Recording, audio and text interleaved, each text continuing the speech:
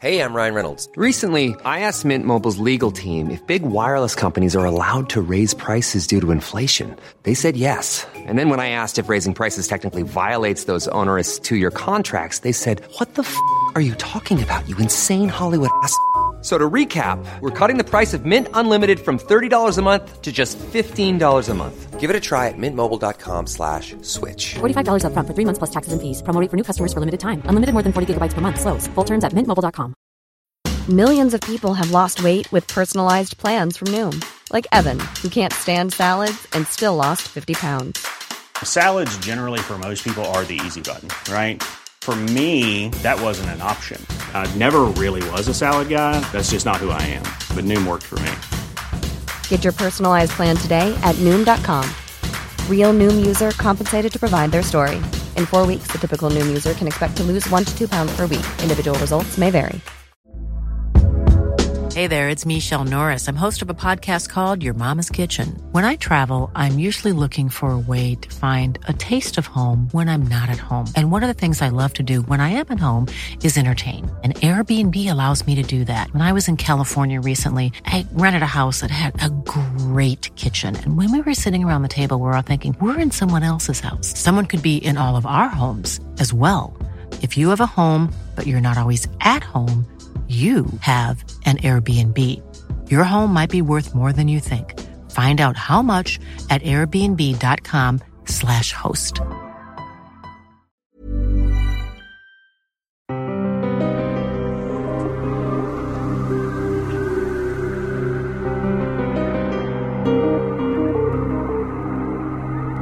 Werewolves are supposed to haunt lonely backcountry roads. That seems a little silly when you consider that most beasts of prey go where the game is thickest. Now, at night, in the larger cities, The Night Shift by Frank M. Robinson. That's next on the Lost Sci-Fi Podcast, with at least one lost vintage sci-fi short story in every episode.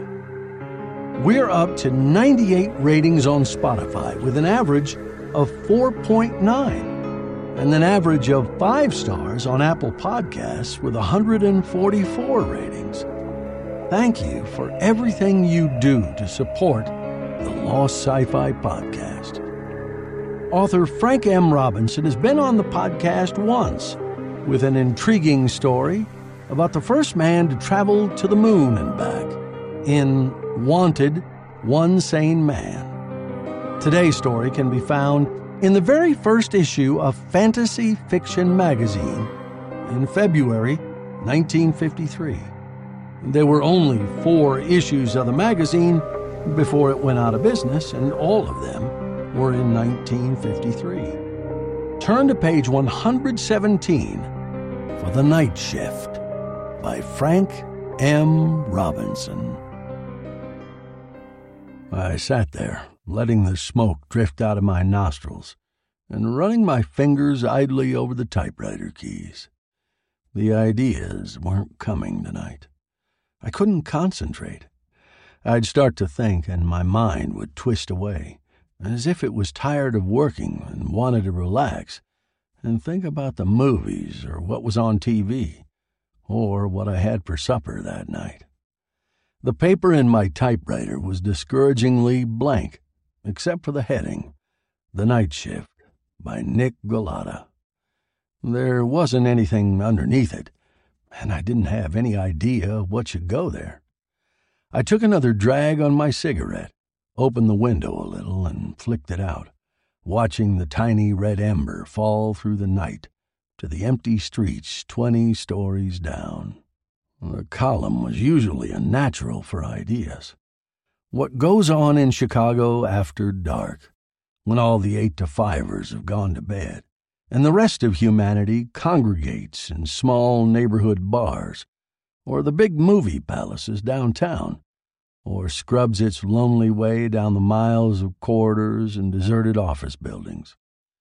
I filled my lungs with the cold, clean air and looked out over the city at night. A sea of blackness, spotted here and there with the glare of neon and threaded with shining catwalks of strings of street lamps. The city grows on you like an old typewriter or a faithful automobile. You fall in love with the bright lights and the rumble of the ancient elevated and the characters who work the night shift downtown. It was mine, I thought, all mine. The darkness and the shadows and the few people on the deserted sidewalks. I took one last look and then closed the window. This was going to be one of those nights when I had to call Sammy Baxa for material. I dialed his number and listened for the whir and the clicks and the tinny silence when he picked up the receiver at his end. "Hello, Sammy," I said. "Got any news for the big city's Boswell?" His voice crackled back, and I reached for a pencil and wrote down an address. It sounded like it was going to be serious business this time. "Sure thing, Sammy," I said soberly. "I'll meet you there then." I got my hat and coat and locked up the office for the night. That was one of the nice things about the column. If I ran out of items, people like Sammy could always furnish me with some. I didn't even mind going to the city morgue to follow them up. There were 2 of them waiting for me outside the ugly brown structure on Chicago's west side. Big, blunt Sammy Baxa, captain of the downtown district, and a sharp-faced detective lieutenant named Rezebek. We shook hands all around. "What happened?" I asked. "A girl," Sammy said shortly.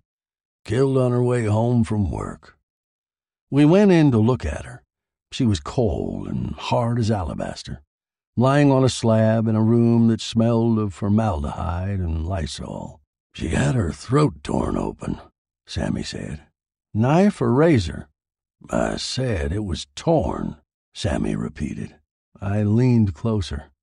It didn't look neat, as a razor job usually does. "Any relatives?" Sammy shook his head. "None that we can trace. Just one of the anonymous army of file clerks, Nick. She lived in a cheap walk-up by the university, complete with hot plate and bathroom down the hall. Apparently she belonged to nobody, and nobody belonged to her. The thin and angular type, I thought, who keeps the confession magazines in business and writes fan letters and dreams of a home and husband in suburbia. One of the eager, pathetic, homely girls who were never noticed and never missed. How did it happen? Like you would expect. She was working late at the office. She left it a little before midnight, and Ed here found her about a half an hour ago. She was really working too, Nick. I nodded. She wasn't pretty enough to be anything but a workhorse. How about her boss? Claims he knows nothing about it. He's staying downtown, and the night clerk at his hotel has alibied for him. He'd checked in at the time she's supposed to have been killed. You don't have any idea who did it? I'm not so sure it's a who, Sammy said.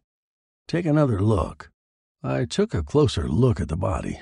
There were teeth marks in the cold, firm flesh under the chin. Animal teeth marks. I think I get it, I said. A public indignation piece. People shouldn't let their dogs roam Jackson Park or the University Midway at night.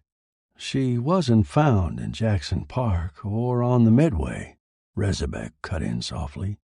She was found downtown, in the heart of the Loop, huddled in a doorway near the corner of LaSalle and Adams.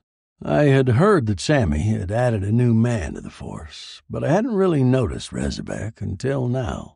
He was a gaunt, thin man, with a chisel-shaped face, and I sized him up as being coldly competent. I resolved to get to know him better.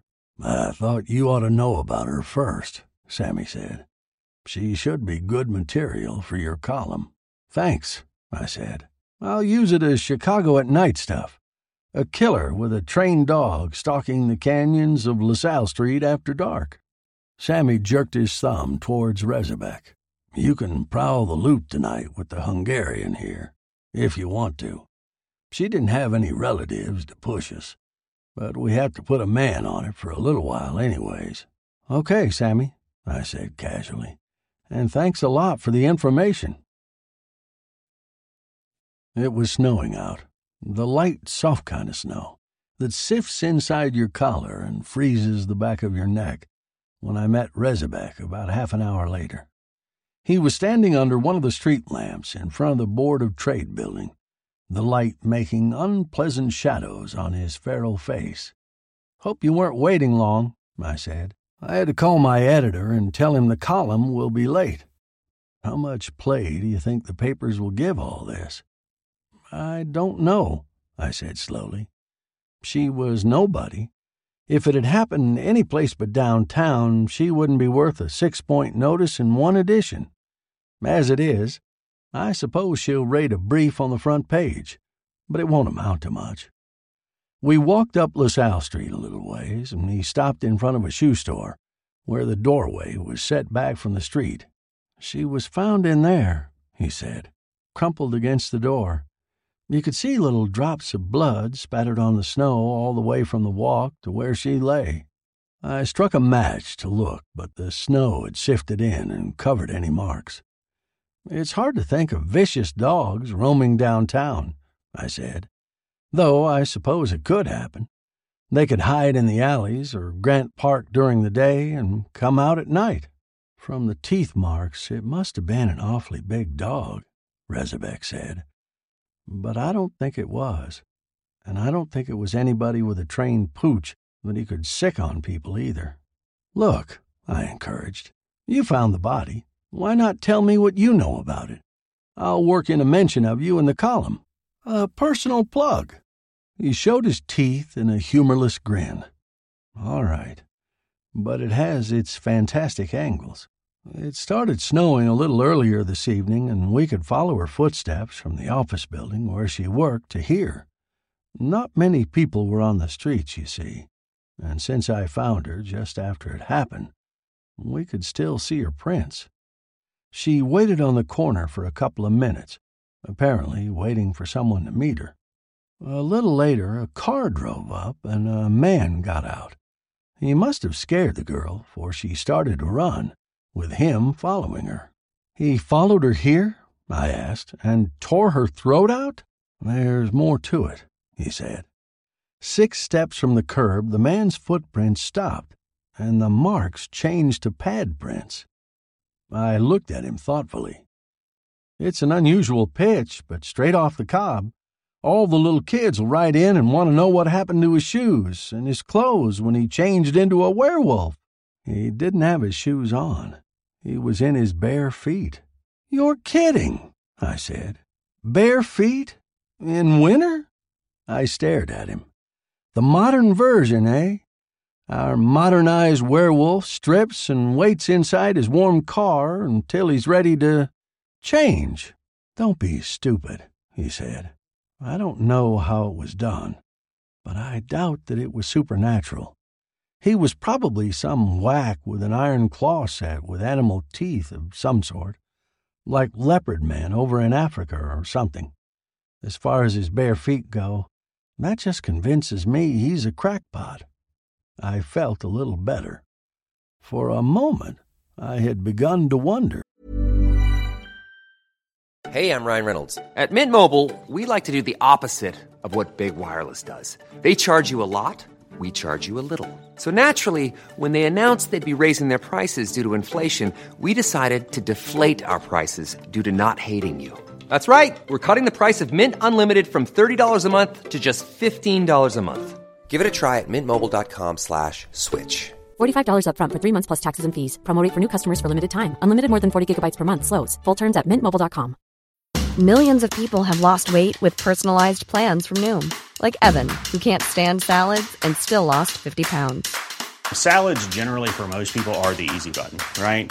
For me, that wasn't an option. I never really was a salad guy. That's just not who I am. But Noom worked for me. Get your personalized plan today at Noom.com. Real Noom user compensated to provide their story. In 4 weeks, the typical Noom user can expect to lose 1 to 2 pounds per week. Individual results may vary.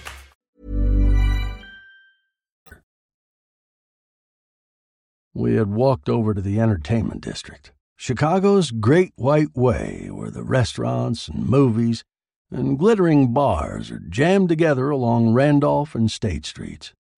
Most of the shows had let out and the signs were dark, except for those on the all-night cafeterias. Just for the sake of argument, he mused, what would be wrong with a 20th century version of a werewolf? Nothing, I said reluctantly. If they existed a couple of 100 years ago, I suppose they'd be around today as well. The point is, they probably never existed in the first place. You could develop a case for them, he said. A few 100 years ago, stories of werewolves and witches and the like were too widespread, too well rooted in the lives of people to be just stories. With all the smoke, there must have been a few small fires at the bottom of it. Modern psychologists would have an explanation for it, I said.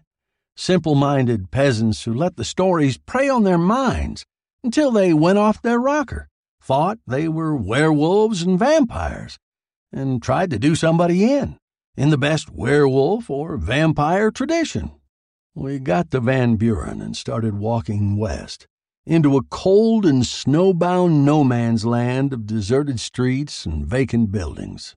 Even the street lamps looked cold and frosted and lonely.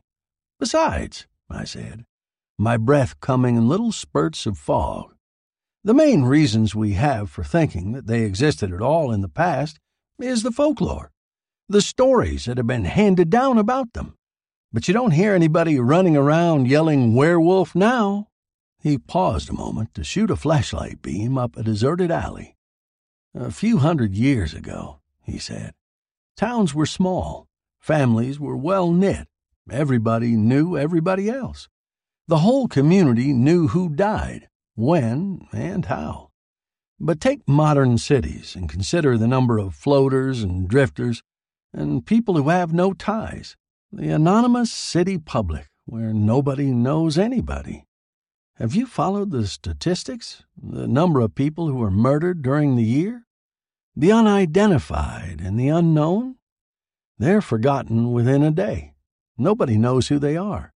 Nobody cares how they died. A streetcar clanged its doleful way past us, tired faces looking blankly out of the frosted windows. It turned a corner, and the noise of its wheels died, leaving only the creak of signs and the sound of our feet in the crisp snow. It was turning colder. The air was acquiring a certain snap to it. I've got a room in an apartment hotel a few blocks down, he said. You want to join me in some coffee and donuts? Get something warm to last us the rest of the night. Thanks, I said. I'm not particularly hungry, but I could go for some Java. The snow was gradually covering the sidewalks and the streets and outlining the windows and the buildings. You know, he said quietly, the circumstances were just right for it tonight, though. The moon was full. For a brief period the weather was clear, and the girl died sometime around midnight.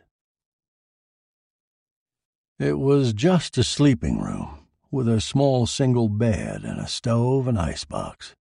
A bureau was against one wall, along with a couple of dirty, paper-covered shelves that served as a pantry. A little closet opened off the room. You know, he said, I haven't got a morbid mind, but thinking about something like that keeps your imagination in trim. You take old myths and put them in modern dress, bring them up to date, like imagining, for example, that all the werewolves and vampires immigrated to the city and settled there. He put a pot of water on to boil and got out a little jar of powdered coffee. I preferred fresh brewed, but when you live out of one room, I could see where things would be reduced to their essentials. I suppose, I said, that they'd hide during the day and come out at night. I imagine so. The city at night would belong to them, naturally. I took the cup he offered and added a little sugar. Of course, it's got flaws in it, I said. For one thing, people would start finding too many spare bodies with too little holes in the throat, or else looking like they've been mangled by wolves. Messy little details like that. It would be awkward. I don't think you'd ever hear about them, he said. They'd have enough of an organization so they could cover up, wipe out their tracks. For instance, like the girl tonight, if Sammy wanted to, he could cover on her, see that no information got out, that nobody knew anything about it. He would never report it. Nobody would ever hear about it. The only loose end would be a room on the south side, whose occupant had disappeared, leaving behind a few cheap dresses, a half loaf of bread, and an empty peanut butter jar. It was warm in the room. I took off my suit coat and unbuttoned the neck of my shirt. I like the peanut butter jar. It adds a certain touch. To finish it off, you should say that the landlady would confiscate the clothing for unpaid rent, throw out the bread in the empty jar and rent it to somebody else. No traces left. No indication that the girl had ever existed. Her boss would hire somebody else to take her place. Somebody who was prettier, no doubt. And that would be that. I loosened my belt a little. Only it wouldn't work like that. It's a reporter's job to snoop around and find out things like that. Sammy wouldn't dare to hide it. If he did, he'd find himself smeared all over the papers next day. It was just a straw man, he said. You carry any idea like that far enough and it'd break down. Heaven help us if it didn't. More coffee? I shoved my cup forward. I don't think they'd be organized at all anyways, I said. I think they'd all be lone wolves.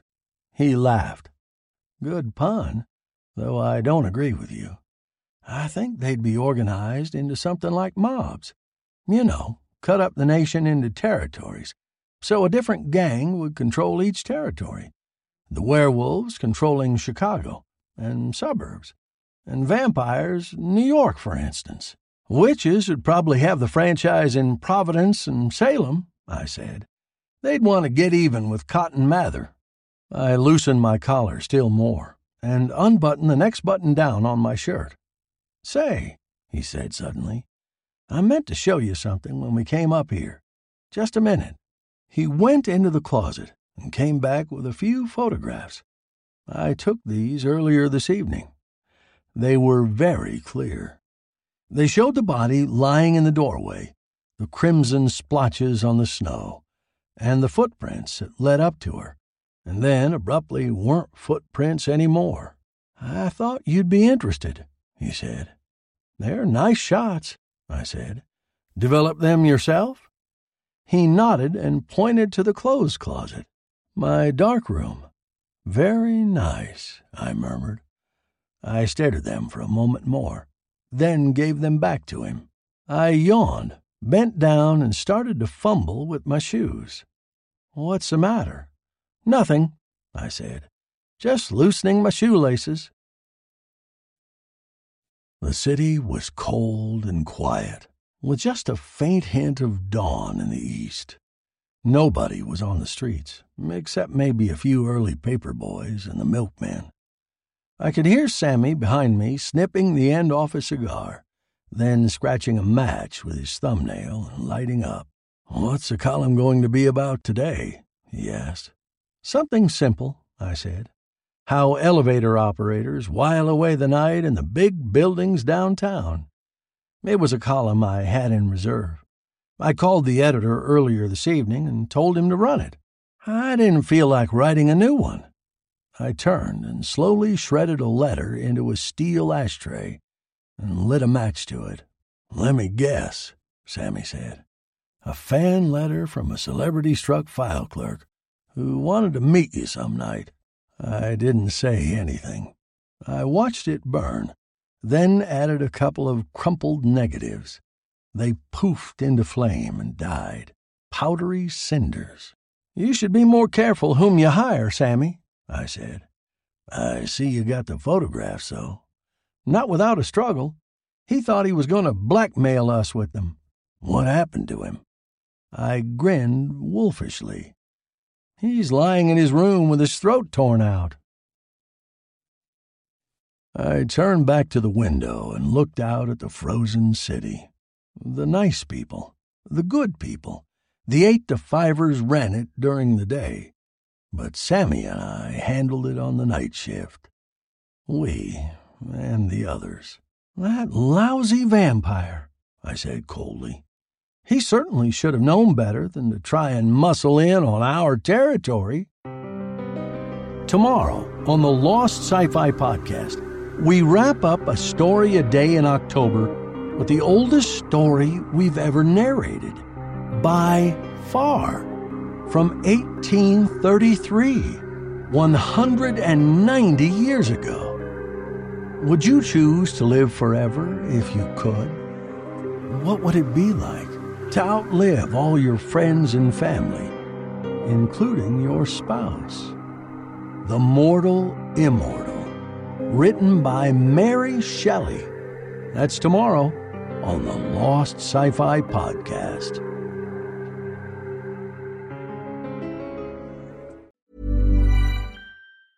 Planning for your next trip? Elevate your travel style with Quince. Quince has all the jet-setting essentials you'll want for your next getaway, like European linen, premium luggage options, buttery soft Italian leather bags, and so much more. And is all priced at 50 to 80% less than similar brands. Plus, Quince only works with factories that use safe and ethical manufacturing practices. Pack your bags with high-quality essentials you'll be wearing for vacations to come with Quince. Go to quince.com/pack for free shipping and 365-day returns.